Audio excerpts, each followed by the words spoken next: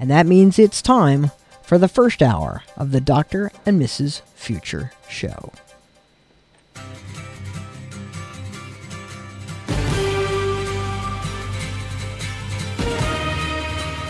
Welcome back, my friends, to the show that never ends. Ladies and gentlemen, KSCO presents the Dr. Future Show. If you would like to join in our show today, you can call us at 831-479-1080. That's 831-479-1080. And now, your host, Dr. Future. Hey, folks. Welcome to the show this week. Happy Thanksgiving. This is kind of our Thanksgiving show. We've got a little party going on in the studio here today. We're going to introduce you to all the celebrants of this amazing week that we get to share. First of all, thank you, Mrs. Future, for being here and running the board.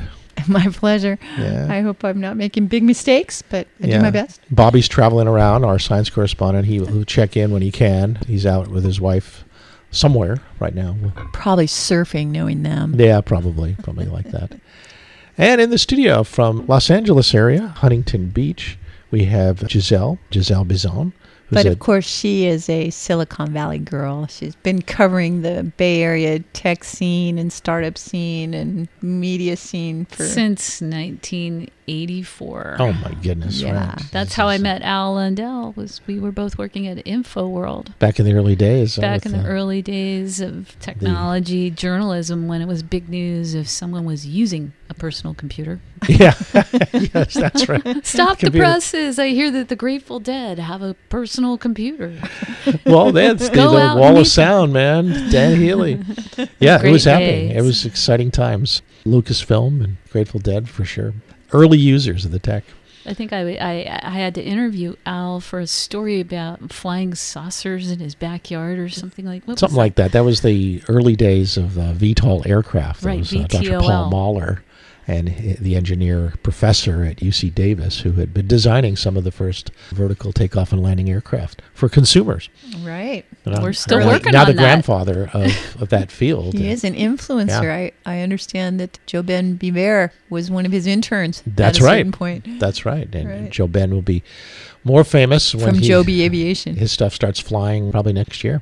Right. And like that. Joby Aviation, I think we made note of this on the last show, but for people who aren't aware, apparently Joby Aviation has purchased the building of Plantronics and is going to be operating out of there real soon. That's right. That's right. There'll be, Santa there'll be more of a Cruz. presence. In Santa Cruz, yeah, I'm down wondering if behind that's Costco. the building across from Costco. I guess we'll see it when we go in. It says Poly or something on it now. Right. Yeah. Yeah, well, they're just buying it. Uh-huh. They'll close escrow this month, I think. I think VTOL and drones have been part of the Santa Cruz culture as a tech startup because everybody's dreaming of being able to get out of the mountains and go to the beach without waiting in traffic. Yeah, That's traffic. right. The traffic jams Who needs on traffic 1 when you and can 17 are the fly there? motivation for flying cars. Makes sense. That's to me. why. That's It's what's just- driving the technology here. Let's just land on the beach. Well, let's just get an aircraft that can also maybe land on the water. Hey. Also in the studio, we have Bruce McHenry, who's a chairman of a nonprofit, not-for-sales company called WeMe. And he is an expert in both energy and transportation. And we had him on the show last year talking about some ideas he had on mass transit. He is here as well in the studio. Welcome, Bruce, to the Thanks. Yeah, I used to be the expert in road trains, leading advocate. I passed that mantle over to a very talented young Italian who went to Dubai and raised money, and now the European Union has many partners involved in creating a road train which is a bus. So you could start to convert one bus line at a time into these bus modules that would be able to join the bus as it goes past the train bus, and that would never stop for Keep pickups. moving. Uh-huh. So the buses would connect with each other and form a train. While in motion, and the modules would come off and make the stops. And you make the transfers on board the bus for the module that is going where you want to be going. So the bus itself on a street with continuous green lights would never stop. Yeah. Did you find when you were really paying attention to it that it was very difficult to make inroads in new ideas in transportation? Well, it is a difficult area to make inroads because the rolling stock lasts 20 years. The government owns the roads. and it's very difficult to change the system, and it changes very slowly. Is it true you have 3 degrees from MIT? There is the rumor. Can you confirm or deny? I had the diploma sent away, so I don't even have them. You don't even look at it. You're My mother just got them sliding all. on reputation at this point. No more resumes. One of the big stories this week that we just got to cover is what's happening with Twitter. You know, Yes, definitely. Well within our bailiwick. And that's one of Giselle's real contributions, is that she really knows the ins and outs of Twitter and has been using it very effectively for quite some time. So are you worried about looking forward to your Elon's perspectives buying on it? that. No, I'm so excited that he bought it. My following bounced immediately. I mean, a lot of people who had been suppressed, Yeah. more controversial voices remarked that even when it was announced that he was taking over, they started to get a big boost in following. Also, more people paying attention to Twitter. It was sort of a lagging, flagging, dying social network, and this is really Bringing it back to life It's again, bringing huh? it back to life. And social network is only as good as the people on it. Well, the good news I Well- read today was that they were aiming to replace engineers and set up some new goals and hire people. Now that 2/3 of their workforce actually quit or was laid off, they're actually now hiring again. And I also heard that the engineers that lost their jobs actually are being wooed by many other Silicon Valley companies for hire. Oh, I'm So not there's- surprised. Nobody is suffering, really. Well, I shouldn't say nobody, but it seems like if you were an engineer, you have many options. Well, dissolve to evolve, I like to say. It's going to Yeah. shake it up and probably introduce some positive growth, right? San Francisco real estate's going to take another hit because Twitter was right down there in that area right by City Hall. Oh. There was a lot of housing that was put up specifically for Twitter employees because they, that was a kind of unique that they had an office building right in that neighborhood, which was not typically a corporate neighborhood. Yeah. Interesting. But hopefully Musk will help maybe fix things up down there. Yeah, I maybe hope. have a solution to the homeless, too. Maybe. See what Hire them happens. at Twitter. All right, well, it's just about time for our first breaks. There's To some next. interesting hires that he's done. I just want to mention a couple of those before we change the topic. A little bit more information on the Twitterverse. All right, so hang tight, everybody. It's Future Tuesday. Dr. and Mrs. Future are here with our guests, Giselle and Bruce, and stay tuned. We'll be back. Just be glad to be here.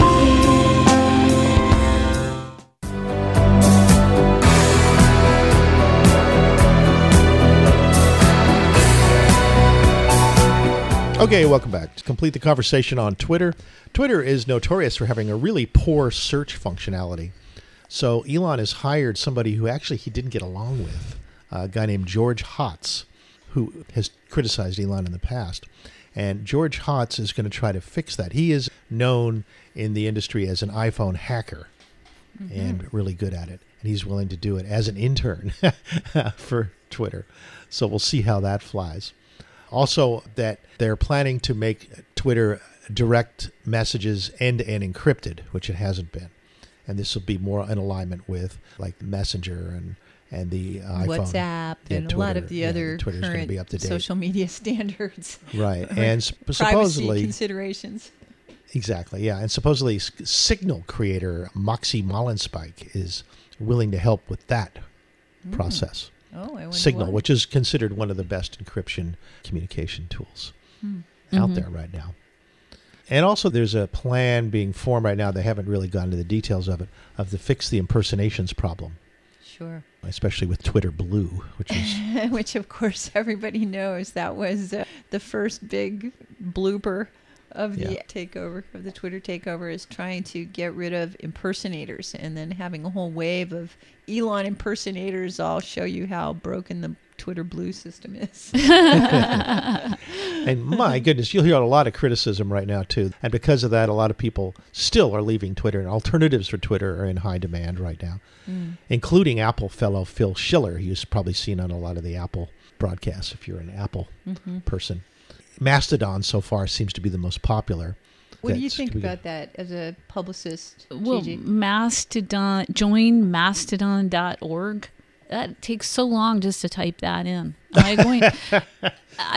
Name alone, it's not very memorable. It's hard to say. Uh-huh. I just don't think it's going to fly. Yeah, It reminds Mastodon. me of Alta Vista. It reminds me of, there have been so many competitors. For example, in the early days of YouTube, there were many competitors to YouTube. One was called Video Egg. Whatever happened to it? YouTube won because it was a memorable name. It said what it was. Mastodon sounds like it's ancient. It's in the past. It's archaic. So you we'll think see. the name alone is a reason Name not to alone is join? going to kill it. Yeah. I see. Twitter, as a little bird told me, Mastodon is an old Well, extinct Twitter is animal is trying to remember. is your twittering. It's the noise in the background, basically. I mean, Twitter didn't catch on very fast. I remember the first person who told me about it was Daniel Kotke, and when Apple Apple employee days, yeah. number one, ostensibly mutual friend of all of us here in Silicon Valley. And a lot of people couldn't understand the concept of Twitter. I certainly didn't get it. Oh, I at remember Leo Laporte for years would always say something about Twitter and just what a crazy experience it was to be getting these little snippet updates from people you didn't know, and what a unique and useless perspective Yeah. it was. Why and would how I much want to it just- say anything in just 144 characters? Well, originally the idea of Twitter was Yeah. that you created a group and you could communicate with your own group. as a follower? Little. Yeah, you were creating a group that you could automatically update your group. It was supposed to be people you actually knew. Right. What do you think of the Elon detractors that are saying that he's just using it to promulgate his belief system? I think they his don't way? understand Elon Musk. Yeah. To, And I to think say they don't that is such a understand Twitter. gross oversimplification of the power of buying the most. He's the richest man in the world. He just spent the most money ever to buy the biggest media empire on earth.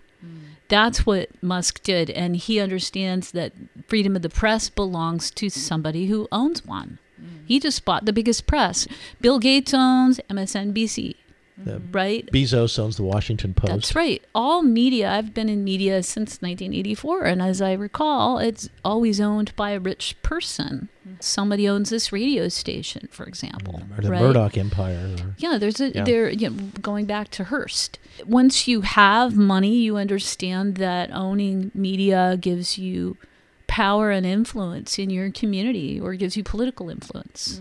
Huffington Post, right? So do you think maybe it was a natural, once Elon started saying that he's a free speech absolutist, it was just a question of which media package he should attain?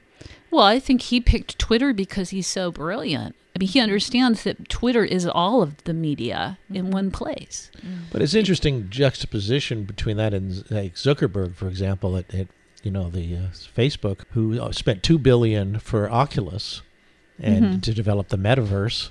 And that's the future in many respects, $2 billion. And here, Twitter, which is a much simpler thing in many respects, $44 billion for it. Well, they're not So on it's the not same about the scale. technology. They're not on the, but Twitter requires less technology Yeah. to use, and I think that's And it's what already he here and now understands rather as a than the future in that globalist. sense. Yeah. Is you don't, and nobody needs to upgrade their system in order to use Twitter. It was originally developed so that it's downwardly mobile. It works with the least amount of technology required and the least amount of space. Currently, though, I understand he has plans for having YouTube capabilities at Twitter with long videos and being able to That's a pay good idea. content creators. Twitter should go more in the direction of something that Facebook has kind of failed at, is being a multimedia channel where people can converse live. Like, what if we did what we're doing in StreamYard and Zoom, and we had live broadcasts where everybody interactively could participate? And another thing about Twitter that's really powerful that he recognizes is it's the gateway to open democracy, where we could have a voting system. Like reinstating Trump. That's right. That was just him experimenting with that, and it was brilliant. I wanted to comment on the reinstating Trump because, the popular narrative is not that different than the one you just said about, well, the reason Elon bought this is because he's a billionaire who wants more clout. He just bought the influence. And they're really basically attributing that to his need to support right-wing political views. which I think is a real misdirection, because as somebody who participated in that poll, just before that poll was put out, there was a few tweets and some links about the way that the Twitter algorithm is changing and the way that they're working to specifically identify marginal views that contribute something new to the conversation. And so they have a new weighting system that basically gives you 1 point if you're a real person who says yes to something, and it subtracts influence points if you are a bot, if you are somebody who is voting the way of a group, if you're like an identified member of a group. So if your profile predicts your vote, that's not necessarily going to give you more clout in the way that it was before. He calls this change that he's eliminating the pylon effect. Pylon effect. Yes, piling on. Oh, I thought you meant PYLON. No, piling on, like the idea that the crowd follows the front runner, that somebody dictates what the point of view is and everybody else votes that way. And he's actually weighting the influence of someone who reaches outside of their own profile and says something that contributes to a deeper understanding.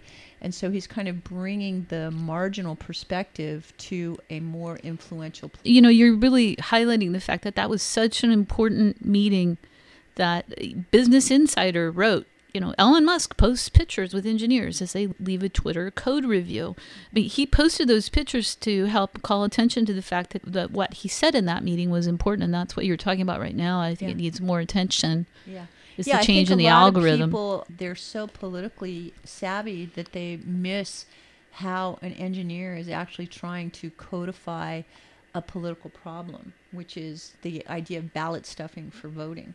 Do you think we ever going to have a real voting system with Twitter? Do you think this is a precursor it's going to be to the testing ground? maybe votes from your phone for all kinds of things? Twitter could be so many different things, and I think that's why he's getting cut down by anyone who's threatened by what he just did. Well, so they're going to say, people he's who are supporting the threatened. right. I mean, what he's doing is he's enabling the right and the left to communicate fairly. It's democracy. I think it was really interesting that the margin was so close on the poll for reinstating Trump. It was kind of like a 51-49 split. Was close. Yeah. There's some people who think, great, that's how democracy should work.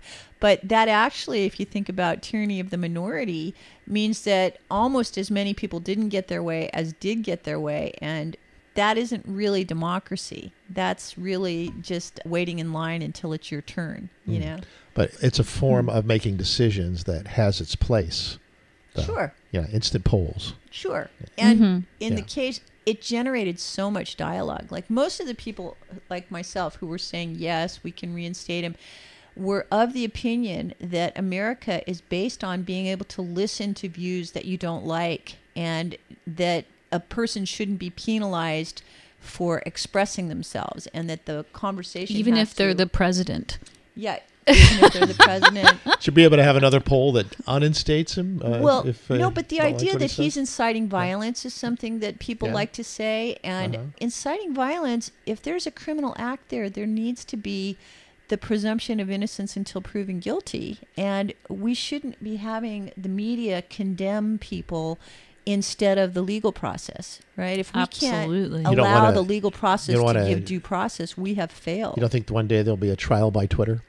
There already has been a trial by Twitter. No, I think There's we have to hanging figure by out how to Twitter make for it better. sure. I see. Well, it's an evolving, moving target, so we have a lot to see in this arena. Anyway, thanks for exploring this a little bit. All right, folks, we'll see you on the other side of the break. Also, we're going to have a very special thing about Thanksgiving at 3 o'clock. I think it will be quite engaging conversation. Cool.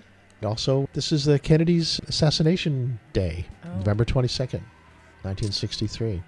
And we've got some news in that department, too, to share with you. Okay. So we'll be right back.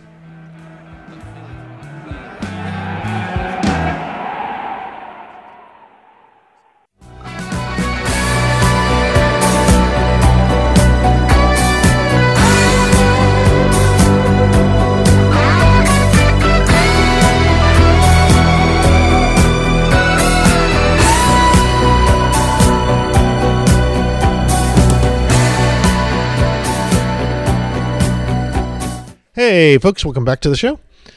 You know, it was really cool watching those stunning photos coming in of the Earth and the Moon from Artemis 1. And NASA's return to the Moon. That was a happening unique this week. picture. Yes, it seems 50 like years. The new camera they sent is kind of like an iPhone. It makes the Earth look really small and it makes the Moon look really big. It does portraits very well, but It's can't getting really close see to the the moon. details. It's getting really close to the moon. Yeah, they look kind of like GoPros on the attached to the spaceship. That's our NASA for us. The best cameras. Yeah. 32-story tall rocket. Moved it up there. And we'll be seeing more information over that over this next few Thanksgiving days.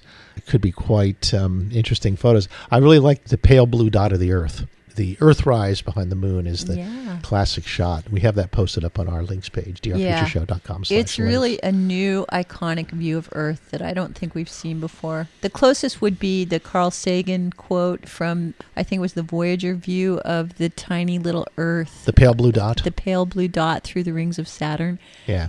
Yeah, we see a little more closer, a little more details. Yeah. On this one, of course, it's only near the moon, so yeah. Anyway, it's a really 38,000 miles away, I think. Was lovely new perspective. Yeah, Makes so the Earth look smaller and more vulnerable. Yeah. it kind of puts things in perspective a little bit. Yeah. And the moon is dominating the picture, so it's Yeah, kind of it's big, moon the big, satellite Earth small. is more important than the mama planet. Yes, I wanted to mention last week I was finishing on a story about honeybees. Yeah. I just wanted to complete that. The idea was that honeybees today live about 50% shorter lifespan than they did 50 years ago, back when NASA was first going to the moon. But back then, honeybees lived an average of 32 days, and now they're 16 days in length. And that's with controlled environment, where they're raised in a sterile environment. So it's not because of pollution or pesticides or anything like that. It's because somehow genetically they are living a shorter amount of time. And there's a lot of speculation as to why that is. Mystery. Yeah, it is a bit of a mystery. So that's what I wanted to say on that. Somehow they're actually living shorter. The other crazy science news this week was that there is a startup in Dallas, a company called Colossal, who are de-extincting woolly mammoths. Not mastodons. No, not mastodon. Of course, I guess they could do a mastodon if they get the DNA for it.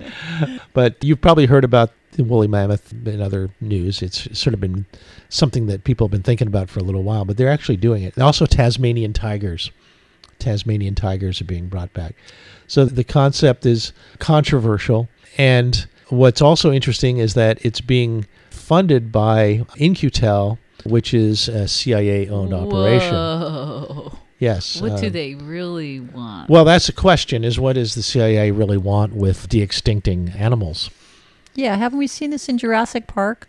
Well, we didn't see right. CIA in there, did we? I mean, I don't know if the intelligence was involved with Jurassic Park, but in this case, it seems it's not so much about the animal per se, but it's about the technology that allows you to de-extinct things. Right. The First, it's CRISPR-Cas9 cute technologies. little panda bears or something, and then the next thing you know, they're bringing back Neanderthals, Cro-Mags, Hitler. I mean, you could bring anything back, right? Hitler's children. I guess yourself, you could bring back bodies for cloning. All these sorts of things become possible with this technology. In So- sci-fi. Well, sci-fi for sure. Sci-fi, but CRISPR gene editing tools are getting more and more sophisticated all the time. And de-extincting animals and cloning are things that we've been talking about for a generation now. And they're reaching a point of being able to be successful. Yeah. Matter of fact, There have been a few iterations along the way. Like I Yeah. remember a few years ago, there was the literal Jurassic Park experiment to try and bring back some prehistoric dinosaurs using chicken DNA, right? They were starting with a descendant of the line and then targeting specific parts of the genome to make it more like the original. Yeah, you can, a simplified explanation is that you can revert the genome make it go backwards, or don't allow more modern expressions to express themselves and reverse the course of Sure. the animal that Yeah, way. because if the gene is in there, then it's the epigenetics that bring it out. And so the research is, how do we bring out the potential, and how do we use our SNP tools to put genes in there that we want to express. And what do we want to see? What do we want to see happen? Naturally, we want to stop genetic diseases that they're not that, remember Bruce Lipton had told us that most diseases are not genetically based, but the few that are, we can actually work with them, like sickle cell anemia, for example. Yeah. So what the CIA want with it, nobody really knows. But anyway, I thought that was interesting to mention to you. And it also ties in with another very interesting story about how there are alternatives to adoption now that is becoming available. From Where- gene splicing mastodons to adoption. Well, it's adopting embryos. Embryos started to be frozen starting about 35 years ago. And literally thousands of embryos have been put on ice, if you will. Yeah. And they're adoptable. I have to say, this article on the drfutureshow.com links page today is the strangest article that you have in terms of the various things that it brings together. Because one of the slants of this story is that the couple that now has had twins, right, from these ancient embryos, these 35-year-old embryos, Yes. they kind of broke the world record for the oldest eggs that have been used to help a family create a new baby. Right. Right, so these right. are the oldest eggs so they- far harvested for in vitro fertilization, right? Yes, that's right. 30 years. 30 years. 35, isn't it? Well, that's how long they've been doing it. But these are 30-year-old eggs. Oh. Lydia and Timothy Ridgway, October 31st, the big twins, long frozen embryos, Right. resulting in a live birth from embryos stored at the National Embryo Donation Center. So it's possible an older embryo can be used, and that's they've showed. Yeah, so Even- that little egg was just being held at minus 200 degrees Fahrenheit for a long time, right? Yeah, it's kind of mind-boggling in a way. Well, those frozen embryos don't really need adoption, but currently there are over 400,000 kids in U.S. foster care Yeah. who do need adoption.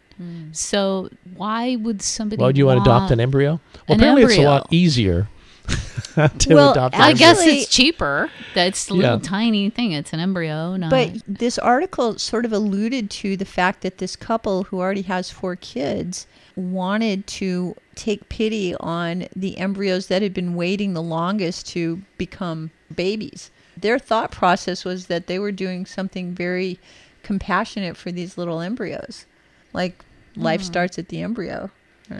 For Well- them. wow, that's such an ethical debate. It is. Well, the- especially in light of what just happened to Roe versus Wade. Yeah. Well, the American Yeah. Society for Reproductive Medicine says, quote, application of the term adoption to embryos is inaccurate, is misleading, and could place burdens upon recipients and should be avoided. But many colloquially call the donor process embryo adoption, nonetheless. Well, because in this story, this embryo was actually held by the parents who had donated it. They themselves were creating it for themselves. And then they reached a point in their lives where they realized they weren't going to use it. And so they made it available for donation. Before then, it was theirs. And Oh. so it was recently contributed to the pool for people who were looking for embryos. Actually, I did a little research here and found that adopting a frozen embryo costs $14,000, and the average cost of an adoption of a grown baby is $43,000. So it is cheaper. Yeah, I guess it raises other questions, too. Is a frozen embryo considered alive or only after it's thawed? Is it? Well, like, you know, apparently there were 5 of these embryos that were unfrozen for this event, Yeah. and 2 of them were not viable, 3 of them were viable, and of the 3, I don't know what their fate was, but I guess you don't know until you try. I guess not. They say there's an 80% survival rate when thawing frozen embryos. Well, this puts women at parity with men when it comes to sperm donation as an income generating ploy when you're in college. Man, it's I like, wish it was Side available to job. me as an opportunity Well, when yeah. I was in college. yeah, yes, freeze your eggs, and maybe later on Better you might than want to. stuffing jelly take a look donuts, at I it. guess. Right? So it looks like the age of the embryo doesn't affect the health of the child, which is good. It's pretty interesting. And also, it adds credence to the idea that if you want to live longer yourself, you could freeze yourself. It gets us closer to cryogenics. Yeah, the Alcor Corporation and the cryopreservation. I don't know, Alcor Al. actually tried to intervio me for a PR job once. Really? You I gonna do got PR a tour for? of the I place. said, how would you like to become a corpsicle? But Al, just Yeah. in terms of if this really paves the way for thinking you can freeze your adult body, your Yeah. your Well, 6 I know trillion cells embryos or are whatever easier. it is. Embryos are easier. That's Yeah, but true, imagine if you had an 85% viability of freezing yourself. That wouldn't be very good. It's No, I like, thi- what do you want to lose? Your arm, your face, your skin? I mean, No, no, that's no. a lot to sacrifice. You're right. You're right. I think I'd probably have to clone myself a few times, and then hopefully one of them will survive. Or they could Frankenstein it out. Like, maybe Yeah. they'd each have different parts that worked, and then you could combine them all together. Yeah, you could do that too. Well, having replacement parts would be great. Yeah, spare body parts. Spare That body is parts absolutely. would- We have it for our cars. Why don't we have it for ourselves? It's ridiculous. You'd probably have to get all the clones to vote, like which ones we're going to call it a day and which ones we're going to contribute to the future final one. Yeah, a vote, huh? Using Twitter. Yeah, probably using Twitter, but give all the clones equal votes. Fair enough. I'd be willing to do that. Guess what time it is? Time for a commercial. All right, right. we'll see you right after the break, Right back. folks.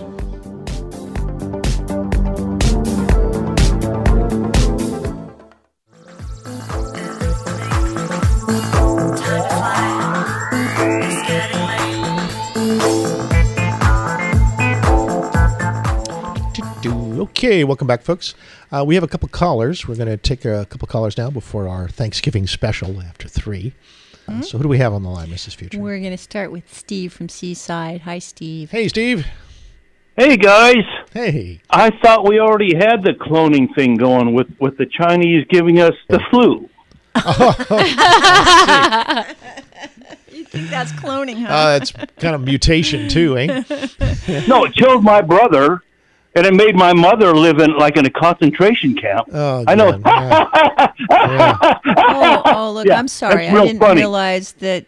Well, I beg your pardon. I didn't know that you were suffering. Well, we have been very critical of the whole vaccine thing for a long time. That's something we have some compassion for. Yeah. No, and- wait a minute. Oh, wait. You've got compassion? I hope so. You've got compassion? Yeah, you don't? I mean, come on. Did you just call to heckle us? Did Yeah, we are you a offend you in troll or some what? way? No, I'm not a troller. Well, what's what? your... What's My your point? family suffered big time. And Right. you I'm guys sorry are for sitting there that. going, No, well, listen no, to our I'm show. sure You you see are, that we yeah. cover this. We cover this quite extensively. We're very upset about the VAERS database being misinterpreted and being covered up by this stuff. We absolutely have a lot of issues with the way in which the virus issue was handled, and we're very sorry for your loss. And we have friends, too, that have passed from that, and it's terrible. It's a terrible thing, and I hope our country learns from its mistakes on this. our country? Yes. Which country are you from? Did you serve? Yeah, I'm serving the peace movement, my friend, and it's as No, every bit as... what serve? What branch did you serve? Well, Name it. you're kind of coming across where nothing will be accomplished. Yeah, Steve. No, I mean, listen, no, It's no, not listen. good. Steve, It's not Steve, good. I have to let you know that I'm putting your volume down not because we can't have a conversation, but because we are wanting to have a civil conversation, and we're not into abuse. We're into mutual respect, and we're into asking each other questions and then having a conversation that involves talking to each other, not yelling at each other and casting accusations and things like that.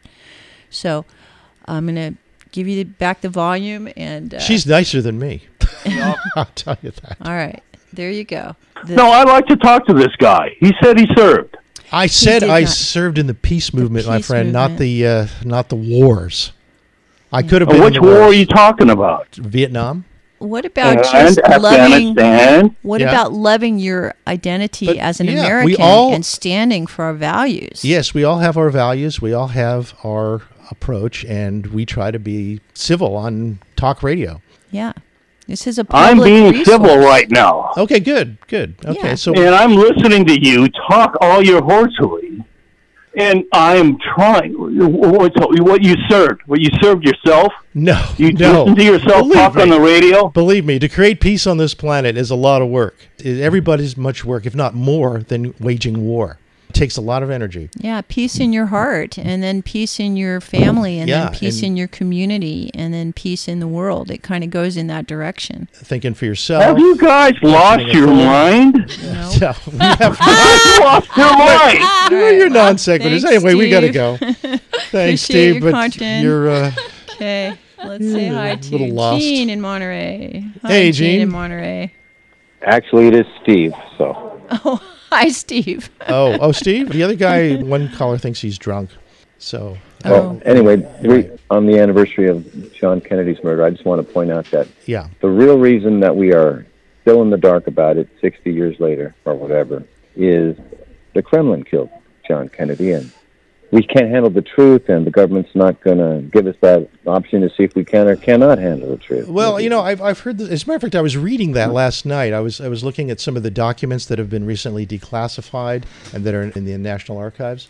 And one of them was just about that. It was about the idea that the Kremlin killed Kennedy, and that there was also a big concern that he was killed because Bobby Kennedy, his brother, was aggressively pursuing the mafia, and that the mafia might have teamed up with the Kremlin through Castro to create the murder. So yes, that was in the documents that had been released and are fairly well known. But it's just hasn't picked up as big a following as some other theories. But it's an interesting one, and I appreciate you bringing it up. Can I speak some more on the matter? Sure. Okay. The reason I come to that conclusion is Kennedy was in the process of exploding Castro's head with a cigar, remember? Yes. Therefore, they made sure that when they did kill him, they exploded his head instead, and did it on national TV and in a parade, doing a victory lap after kicking them out of Cuba, without telling our people that they also kicked our missiles out of Turkey. So, well, and kind of like, you little punk, 35-year-old, you almost started the nuclear war. We're going to show you, boom, there, whose head exploded now. So anyway, people, get over it. That's what happened. And on the other side of the coin, Yeah.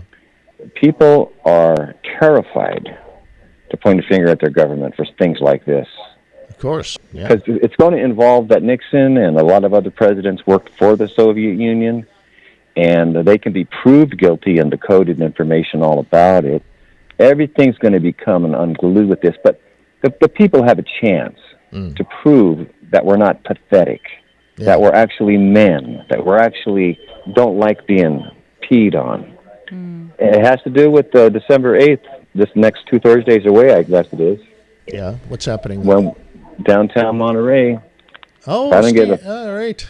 Right. if I don't get 1,000 protesters in downtown Monterey, it's going to make Monterey and Santa Cruz look bad. It just is. Anything less than 1,000 people over something like this, I mean, we have the freaking evidence. You can Well- lie to yourselves all you want about how you think I'm a nut, but we have the evidence.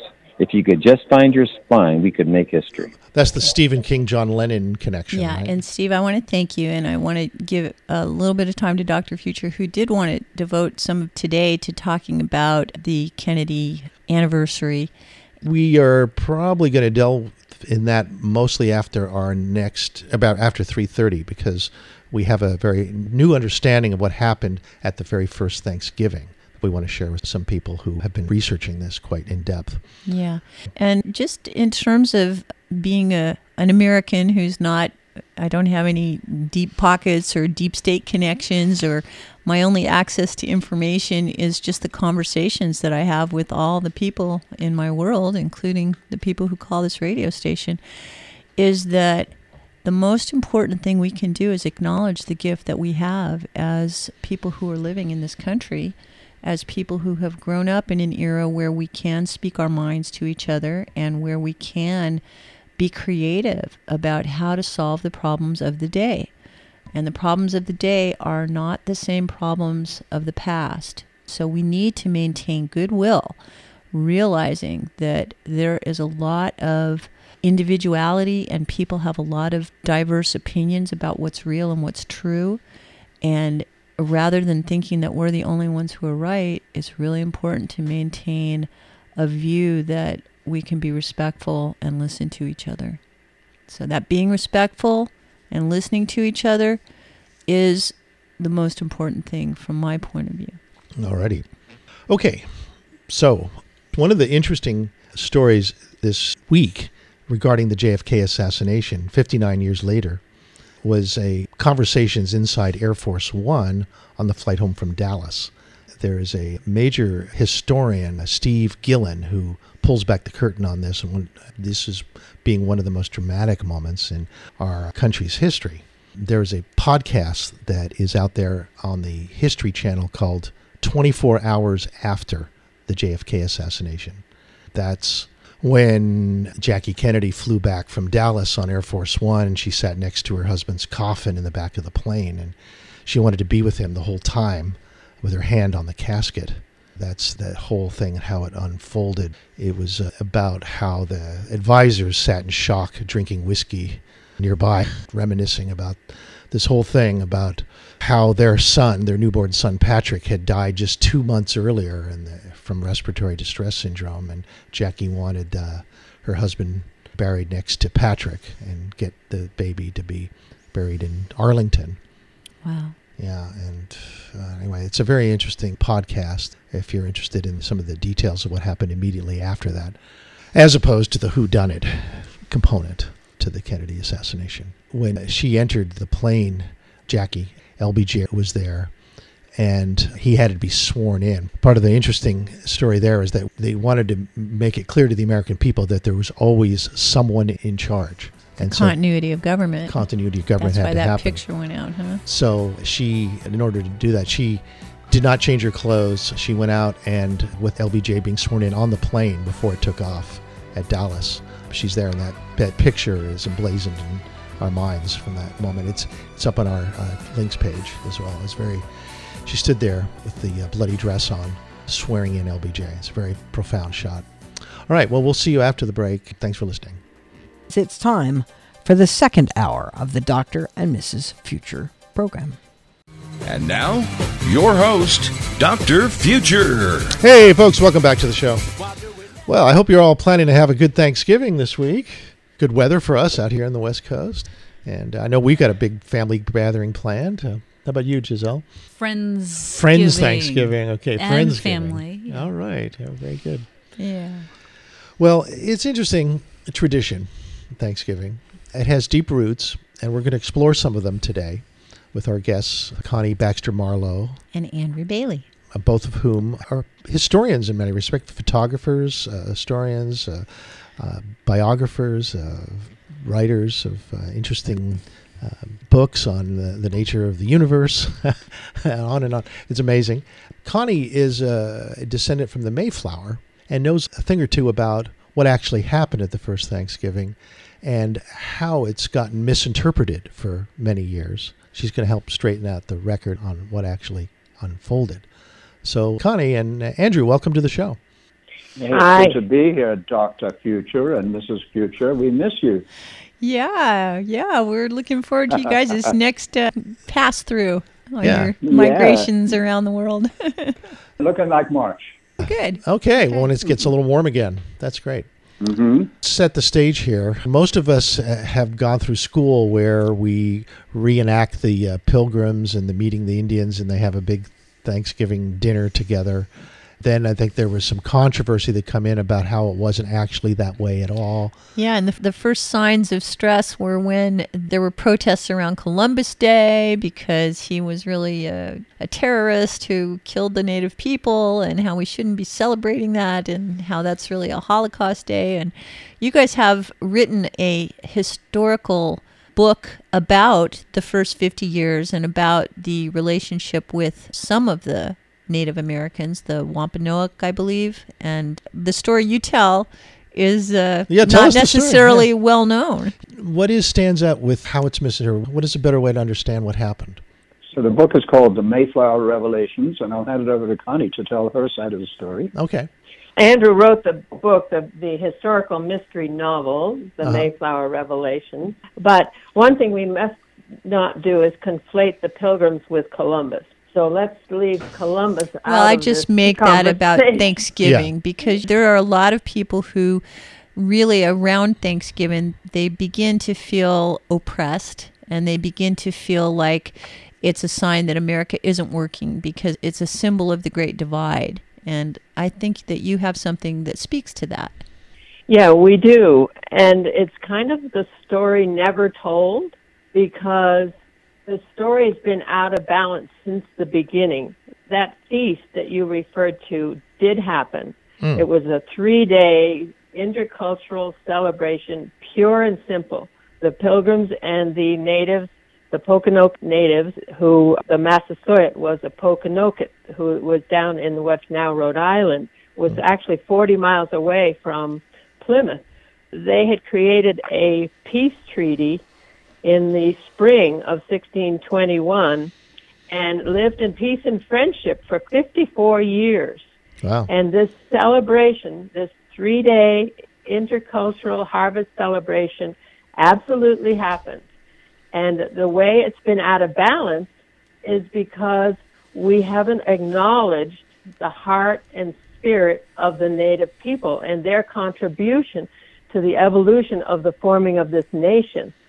See, so the story was out of balance because it glorified the Pilgrims and just brought in the natives as just this one day of Thanksgiving or this 3-day celebration. When in fact, we need to acknowledge the native people in the formation of this nation, in the very beginnings of this nation, and the synthesis that occurred between these people in that 54 years of peace and friendship. Would you say they had a spiritual connection between the natives and the Absolutely. Pilgrims? How so? Because one was Christian, and the other was Native American, which is... Well, from our perspective, see, I've spent extensive time with visionary Native elders over 30 years, and I have an understanding of their cosmology and their spirituality.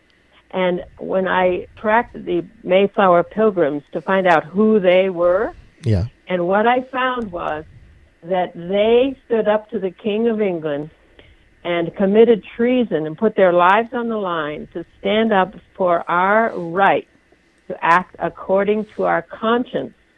Okay, that's according to our direct connection to the divine. That's the Pilgrims' belief?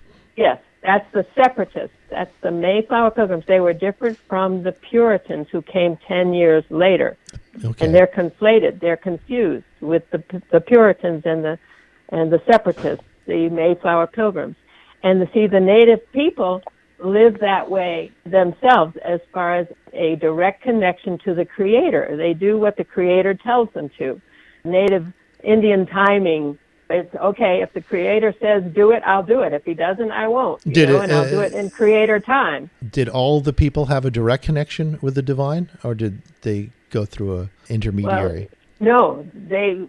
Andrew, do you want to speak to this? Well, that's a big part of the point. They literally were directly connected to nature, which is another way of saying directly connected to the universe or all that is, or to the divine, or to God if you're using European perspective on that. Same thing.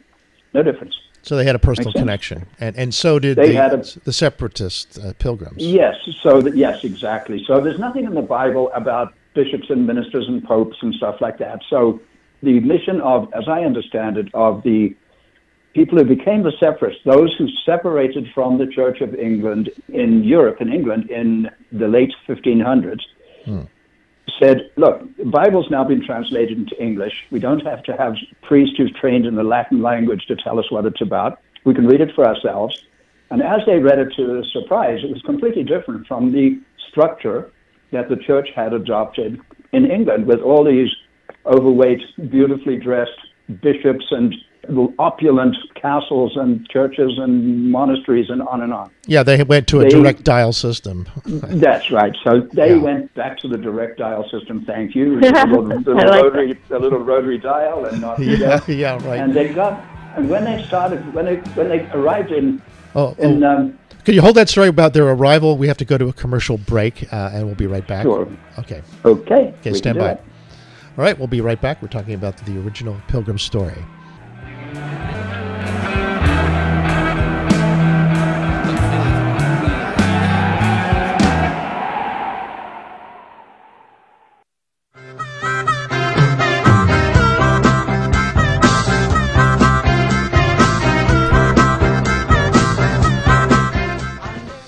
Okay, welcome back to the show. We're talking about the original Pilgrim Thanksgiving, and we're getting a little background story from Connie and Andrew, who are sharing their research on the topic. There was a group of devout Christians who decided to go according to the newly translated Bible, and they couldn't find safety because there was no religious freedom in England. They went to Holland for 12 years, where they became quite liberalized, very liberal country. And then there had been a war between Holland and Spain. It's a long story, but that truce was coming to an end, and Catholicism was possibly going to be reimposed on Holland. So they decided to leave and come over here. When they got here, they met eventually the Native Americans. And as they learned each other's languages, they began to be able to communicate about such subjects as spirituality. Do you believe in a God? What's going on in the invisible realm? And they learned that basically they had the same vision, different languaging, different perspective on it, but there was a commonality of spiritual vision, of understanding of the nature of the spiritual universe. Connie, how would you express that? I express it in the Pilgrims standing up to the King of England for our right to act according to our conscience, which is our direct connection to the divine, our highest selves. And that is how the native people live, is a direct connection to Creator. They go out on the hill and they cry for a dream in a like a vision quest. Vision quest. Like Thank a vision you. I love quest, that. right. Yeah, and they get information and they act accordingly. Okay, so this is the spiritual alignment, and this is where we're going as a species. Okay, on the evolutionary upward spiral, we call it, as we shift in consciousness and these old systems fall away that are right now falling away because there's a new frequency and we're going to a higher level of conscience and consciousness. Where everyone has a direct connection. Everyone has a direct connection with the divine. Yeah, and that's how we're going to live. The world's going to come into balance, and we're going to live like that. And that's what the seed was planted in the very beginning of this nation with the Mayflower Pilgrims, who were, in fact, spiritual activists, and they're coming together with the native people who have played a role throughout history in the evolution of this nation. President Biden just acknowledged that in his proclamation on Indigenous Peoples Day. I don't know if you're aware of that. But what's key is that we actually acknowledge the role of the native people in the evolution of this nation and the evolution of consciousness of humanity. So from the very beginning, which are the most important aspects of that to acknowledge, would you say? Like, what are the visceral, recognizable things that we Americans can thank the native people for? To be connected to nature, to be connected to spirit, to trust our own intuition, to know that we receive guidance. All of those things were just taken for granted by the native people and communicated to the Pilgrims. There's one incident where Edward Winslow had spent the night with one of the native chiefs who was a kind of aggressive guy. He was not easy to get along with. He was not happy about these folks showing up. But he questioned them. He said, why do you, when you eat, what are these words you say? And Winslow said, we give thanks to God as the provider of our food. And he said a few more things about the nature of how they perceived God. And the Indians responded, and they said, you know what? We believe all of those same things. We absolutely believe the same things you've just said. That's interesting. The only thing we don't believe is that men should have only one wife, but that's a whole other subject. Yeah, I imagine so. That was the big departure, huh? Now, what about the introduction of I want to say that there were contributions to our system of law, like the balance of powers. Well, Benjamin Franklin was involved with that. Oh, yeah. Beautiful, yeah. This is now 150 years into the future. Now we're getting to what Connie calls the second great synthesis, the coming together of the Iroquois Confederacy, its constitution, that influenced the American Constitution. Connie? Yes, absolutely. And it's somewhat controversial. Some people want to say that the whole Constitution came out of the Great Law of the Iroquois. Others want to say that the Great Law of the Iroquois had no influence on the Constitution. But what the position we take is it's very obvious. Yeah, it's a synthesis. And it's very obvious that there was a deep connection between Ben Franklin and other leaders with the Iroquois. And the Iroquois chiefs were actually invited to the Continental Congress. So it's very obvious that there was a serious strong influence there. So we call that the second great synthesis. And now we're in the third great synthesis as the new science is showing us that we are one, which the native people have always known, that we are one consciousness, the oneness and sacredness of all life. And so what we're moving into now is that oneness, unity consciousness, and what comes out of the love in our hearts is the sacredness of all life. And then we will notch up in frequency and into this other reality once we open our hearts to the sacredness, which is what the native people have been carrying. So as descendants of white Europeans, then part of our heritage that the Europeans don't have is that native awareness, or if we choose to pay attention. Indigenous, every European is ultimately indigenous in our ancestry. I'm probably back there with Vikings or Siberians or whatever. You know, I'm an Englishman, but that England was invaded over and over and over again by waves of people from the mainland. Yeah. And so, we're all indigenous at our spiritual roots. But here we have the living natives to impart their wisdom to us. Exactly. And what the scientific paradigm in the 15 and 1600s of the dead universe, that we're all just billiard balls, everything's chance, and it separated us from our hearts, from the rest of nature. So we've been operating on that scientific paradigm that brought the Industrial Revolution and all that, and brought this crisis forth of the whole climate crisis, et cetera, because it was out of balance with nature, with our hearts, with universal law. And that's what the new science is coming forth and opening our hearts and minds to the fact that every thought we have affects all of creation. It's a holographic universe. We are the universe. You see? And that's part of the awareness, connectivity to all that is. So are you saying that because our thoughts affect reality, that we can actually make a difference just by starting with our thoughts? Or is there more to it than that? Absolutely, son. Absolutely. Our thoughts, our emotions, everything. We have a responsibility to the collective consciousness of humanity to move into that higher place, to move into our hearts in love and compassion. It's all on people's lips at this time. We have that responsibility now that we know that we are the universe. Well, so what do we do with all of the emotions that people are expressing that are coming from frustration and anger and fear and distrust and betrayal, all of these negative emotions that have become such a big part of the separation between all the people? We celebrate Thanksgiving together. Yeah.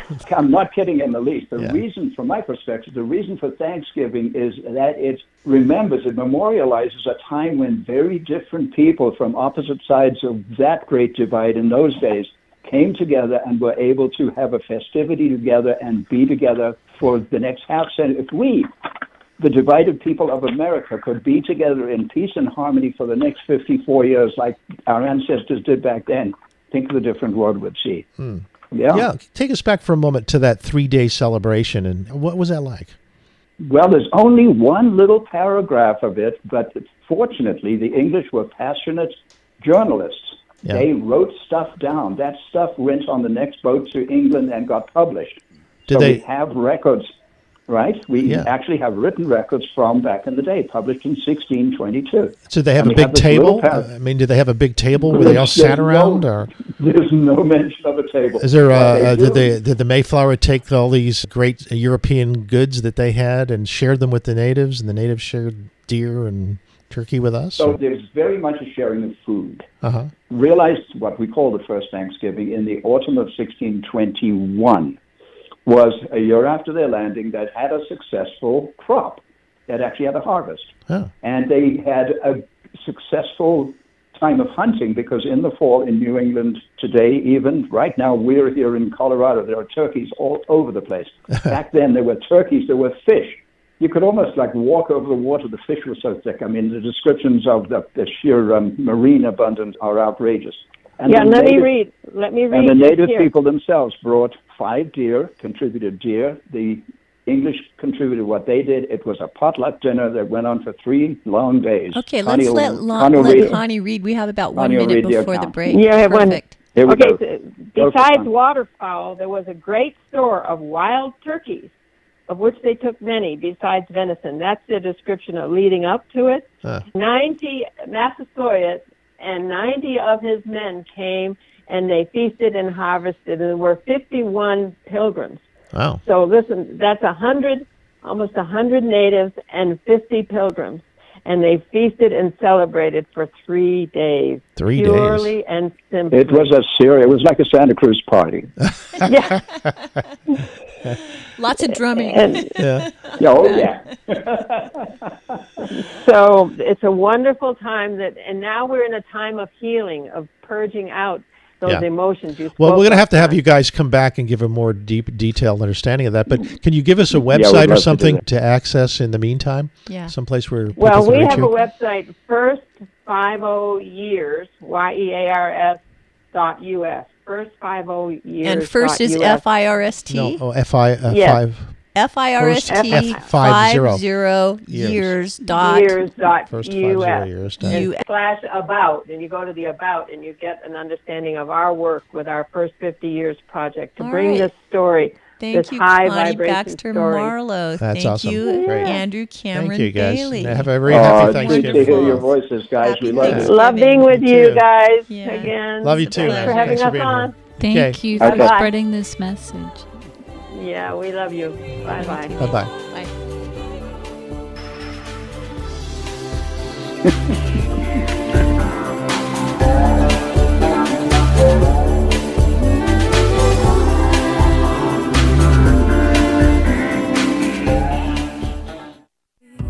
And I find it kinda funny, I find it kinda sad. The dreams in which I'm dying are the best I've ever had. I find it hard to tell you, 'cause I find it hard to take. When people run in circles, it's a very, very bad world. Bad world. Okay, welcome back to the second commercial break to the end. And this is our time when we can take callers from you and talk about Thanksgiving, Kennedy assassination, Twitter, whatever is on your mind. So give us a call at 831-479-1080. And let's start with John in Capitola. Hi, John. Hey, John. Thanks for your patience. Thanks for calling. Thank you for having me. I was hoping to get a comment from your guest, but I'll shoot it to you and see what you guys think. I'm Sure. wondering what the native approach is to a solution to these chemtrails. She mentioned something Well, about... we'll bring them back and talk about this stuff. Yeah, that's a good question. Interesting question, yeah. Andrew and Connie, if you're still listening, feel free to call back. I don't know if you guys have been following this, but it's been a little bit more mainstream. They're being open about it. White House announced a few days ago that they're going to be... They didn't call them the chemtrails, but they called it something else. They were like, yeah, we're going to look at this new geoengineering approach to climate change, and we're going to start reflecting the sunlight away from everything. And really? That seems very diabolic to me. Yeah, I'm like sure- it might stop us having the ability to grow our food, for instance, or Well, mean food, what kind of things? sunshine, Well, according all that to other stuff we're Geoengineering gonna Watch, according to Geoengineering Watch, this has been going on for a while. Yeah, did you Yeah, it listen to has. that show on Saturday morning? Yeah. I didn't, but I did listen to like the tail end of the Food Chain, and Food Chain was interviewing Dane Wigington. Yes, the same he's guy. the guy that does that show. Yeah, and Dane Wigington does the show before the Food Chain, which he does every week, and it's syndicated on a number of stations, but he basically gives a weekly report on Geoengineering Watch. Well, here's the That's the thing, name of though. his show. Here's the thing, is that what we can do as citizens of this country is citizen science. We could send drones up and analyze the trails as we see them and see what's in them. Has that been done already? No, it hasn't. And That's a surprise. Yeah, at least as far as I know. Maybe someone out there knows about, but I've been looking for that. I've asked Dwayne, who runs the show on Geoengineering Watch. Anyway, he didn't know about it. He was convinced. You see, he didn't want new information. I talked to him. He said that there's enough evidence already to show that geoengineering is happening and that we need to act on it and stop it and create a better world by doing it that way. But I'm saying that we could have a science program where we're investigating chemtrails as they happen, analyze them, and get the data, much like we have for the wildfires, where we have readouts on the air quality. Count me in on that. I want to be part of that solution because I've had that thought for a few years that would be a really easy way to prove, just taking it to a reputable, trustworthy place that's going to analyze it, or have some. Yeah, if you have a friend that knows how to use what do they call it? A spectrometer. Yeah, right. That technology's been around for a while. NASA's used it. I talked to some people who are saying there's commercial companies in Silicon Valley that specialize in that. The sensor technology is just phenomenal today, and there's no reason why we shouldn't use it for such purposes.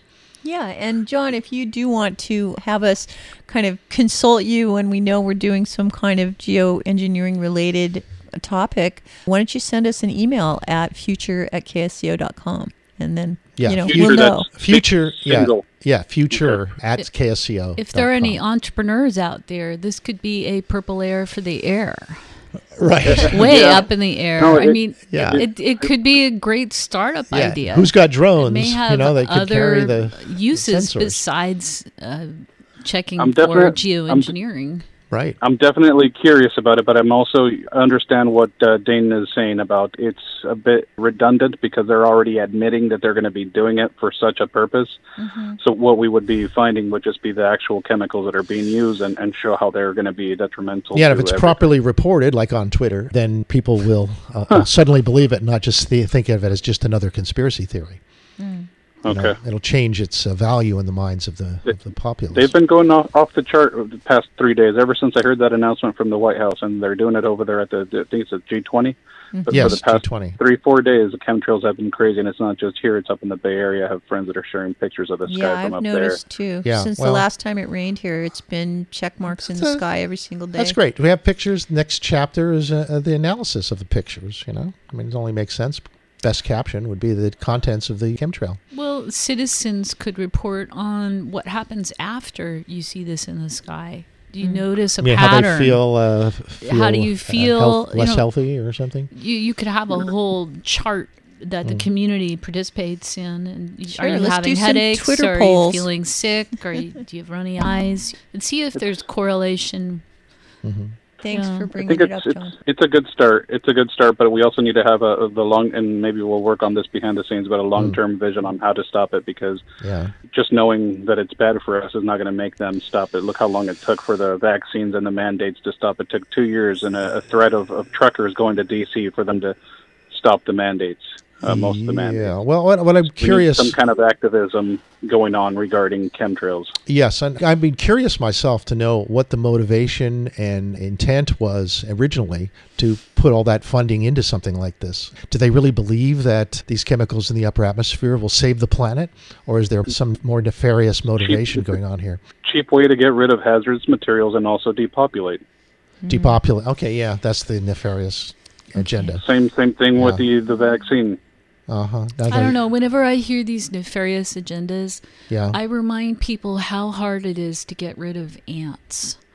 Have you ever had an ant infestation in your house, or roaches, or mice, or whatever? Try everything. You when try. you do have ants, you try everything. You try the flamethrower. You try the. You know what?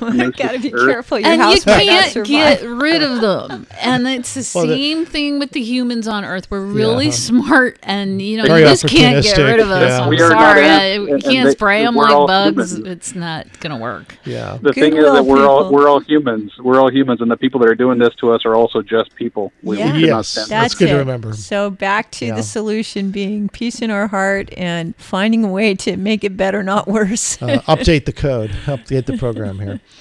All right. Thank you All for right. taking my call. You bet. Appreciate it, John. Sure. Thanks for calling, bet. John. Okay. And you Yeah, let's more keep calls? going. Yeah. Okay, let's, we got we're on a roll here. Firefall in Monterey. Firefall, Hi, how you Firefall. doing? Hello. Have you ever heard of an ocellated turkey? They're more brilliant than a peacock. Actually, they're at least as brilliant as a peacock. They live in Campeche, Yeah. Yucatan, Veracruz, and you could get on YouTube and see the pictures of them. They look just like at least as brilliant as a peacock. And they're Wow. there's like about 12 or more species of turkeys. But the reason I called is because I wanted to ask your guest, maybe they're listening, about the Manitou. And when all of the wildlife, what makes North America a great continent is because of the diversity of wild animals and all the creatures and everything, which are now gone. And they're directly connected to the native people. And without the animal life now, you have dead silence at night. There's no crickets in the summer. You don't hear the birds in the spring. It is the silent spring. So the Manitou is what happens once all of the wildlife is gone. There is something called an absence of life. It doesn't mean there's something there. It means there's nothing there. And what that does is it creates a dark power, a dark force. And there are no crickets in the summer. There was a little bit coming back during the COVID restrictions, but now with all the traffic back. So I guess what I'm interested in is where does their experience, which sounds kind of similar to what I think, with the Manitou and this absence of all the wildlife now in our country, which is one of the things that made it a great, beautiful country. Yeah, I hear you. I hear what you're saying. And my understanding is that it's a direct connection with nature.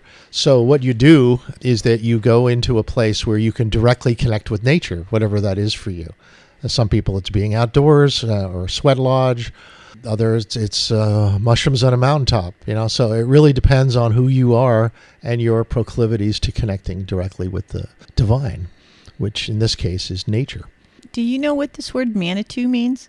That's what I'm trying to explain. Yeah. It's a what? It's a silence. It sounds like the dead zone or, like where there's no life, right?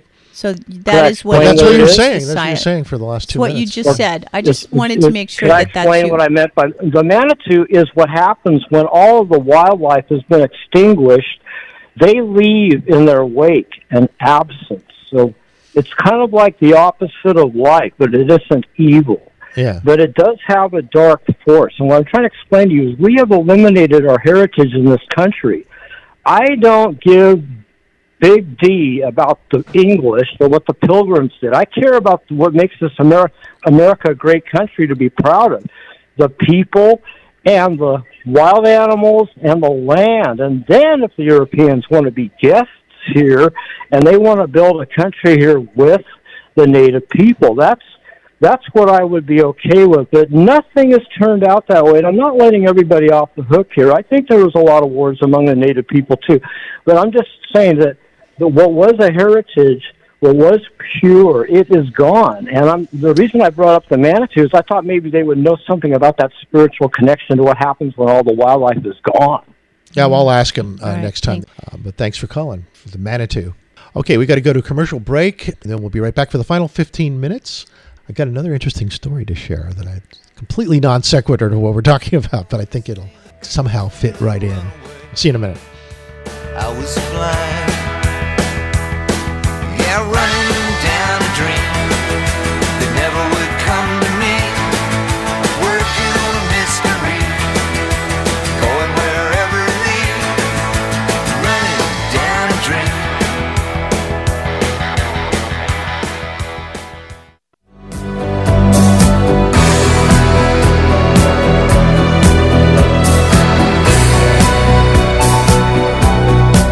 Okay, welcome back to the show.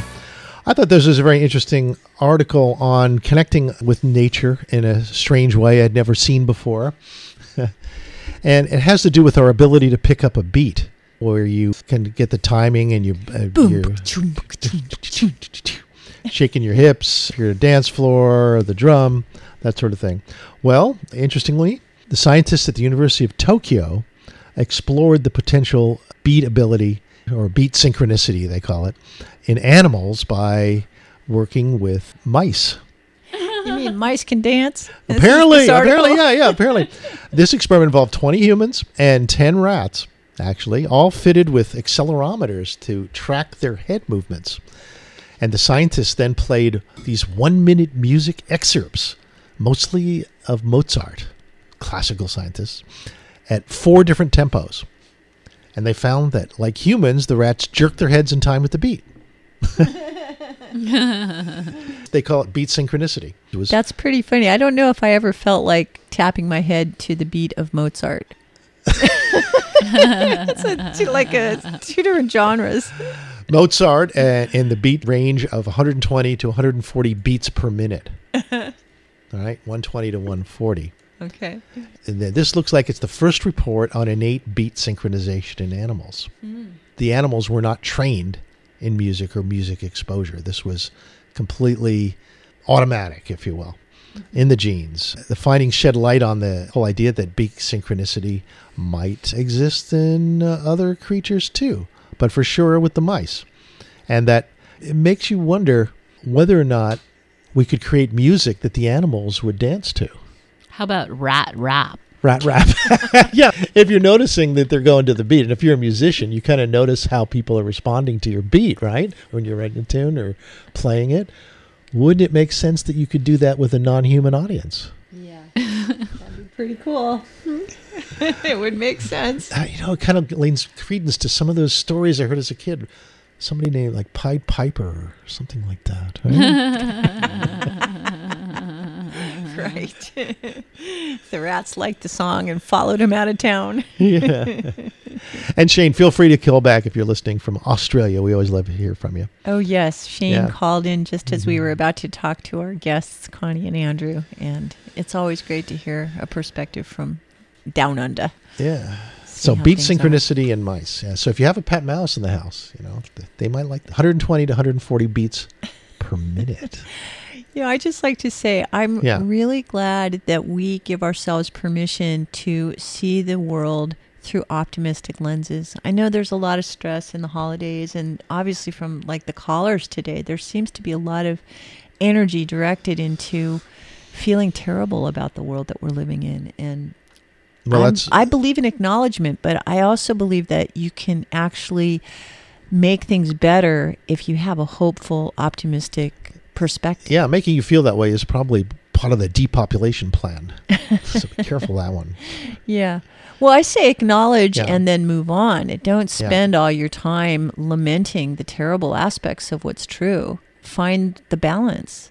Anyway, I just appreciate that you're bringing in something a little lighter. That mice can dance. Yeah, mice can dance. Yes. No, I could have sworn I've seen parrots dance on TikTok. You've seen parrots? Oh, yeah. I've danced with parrots. Have you? Me too. You say they're carrying the beat as well? Oh yeah. Cockatoos are great dancers. And you see, that brings another singers. element, because I think that scientists are great in terms of studying these things, and that they realize maybe we can do music and share that with them, but they're not cool, right? In the sense of, like, they don't just hang out with the animals.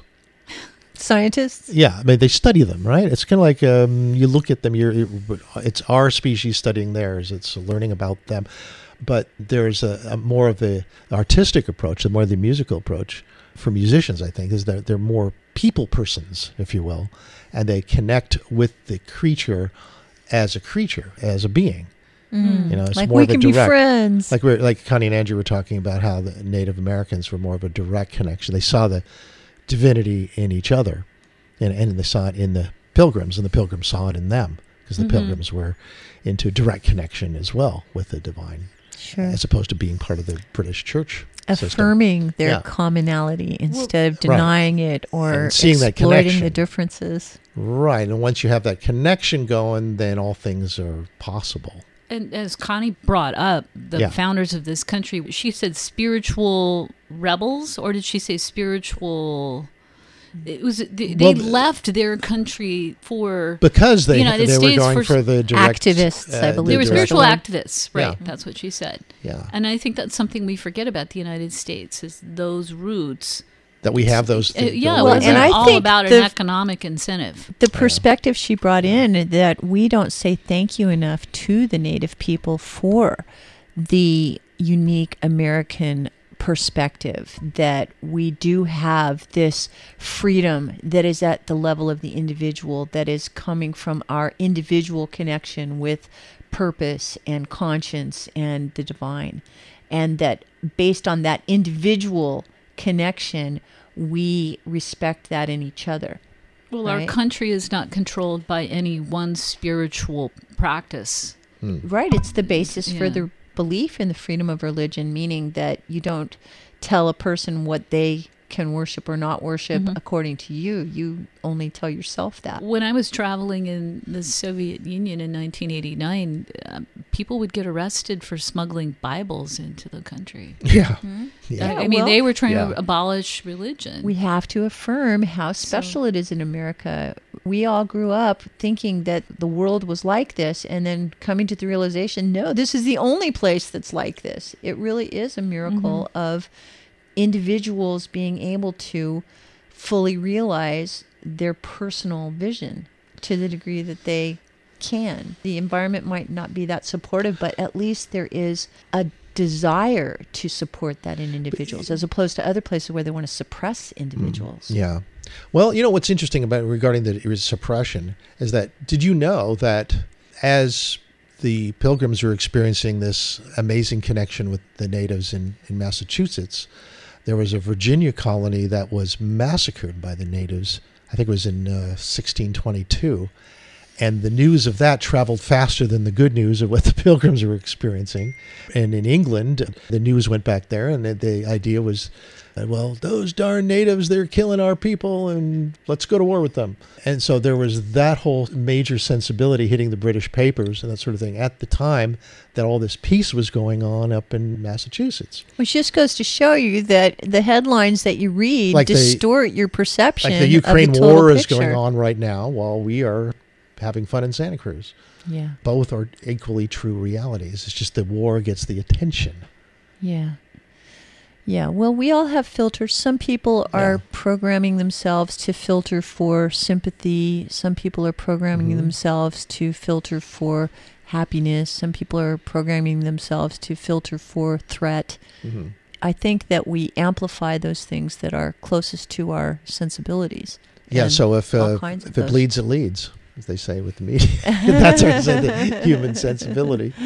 So what do we do with that? That seems to be fundamentally in our species operating system.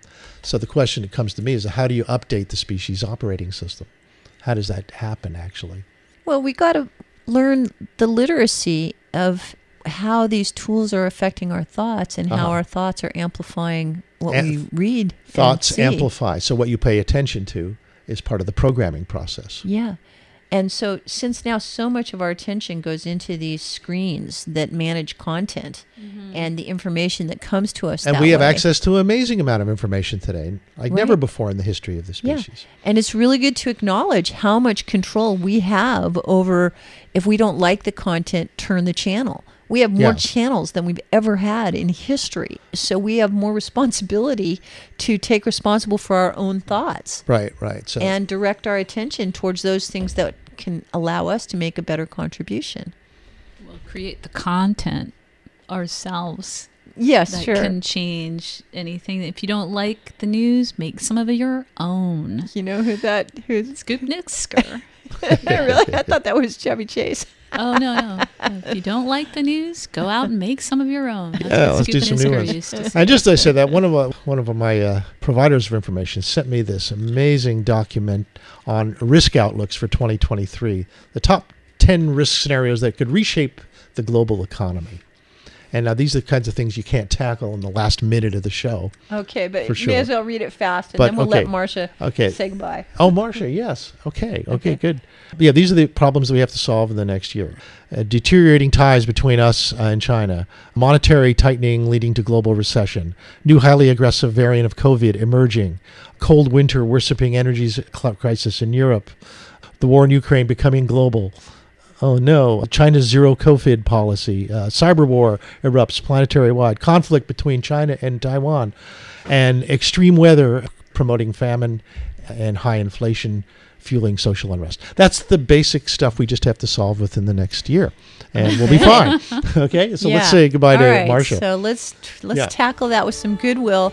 Marcia, we've got the last minute here. Yes. You have to say Happy something Thanksgiving! optimistic. Hello, Happy and Thanksgiving. Happy Thanksgiving to everyone around the world. Remember, in God we trust. We don't want to give that up. I love you guys so much. Thanks for your happy spirit. And Marcia, we trust. Yay! All right. Thanks for Thanks, calling. everybody. Love you too, too. sweetie. All right, and thanks, Connie and Andrew, and all the other callers, and everybody here at KSCO Santa Cruz who makes this conversation open for everyone. And yes, and Bruce and Giselle, thank you. Thank you. You're welcome. Letting us be here. Thanksgiving.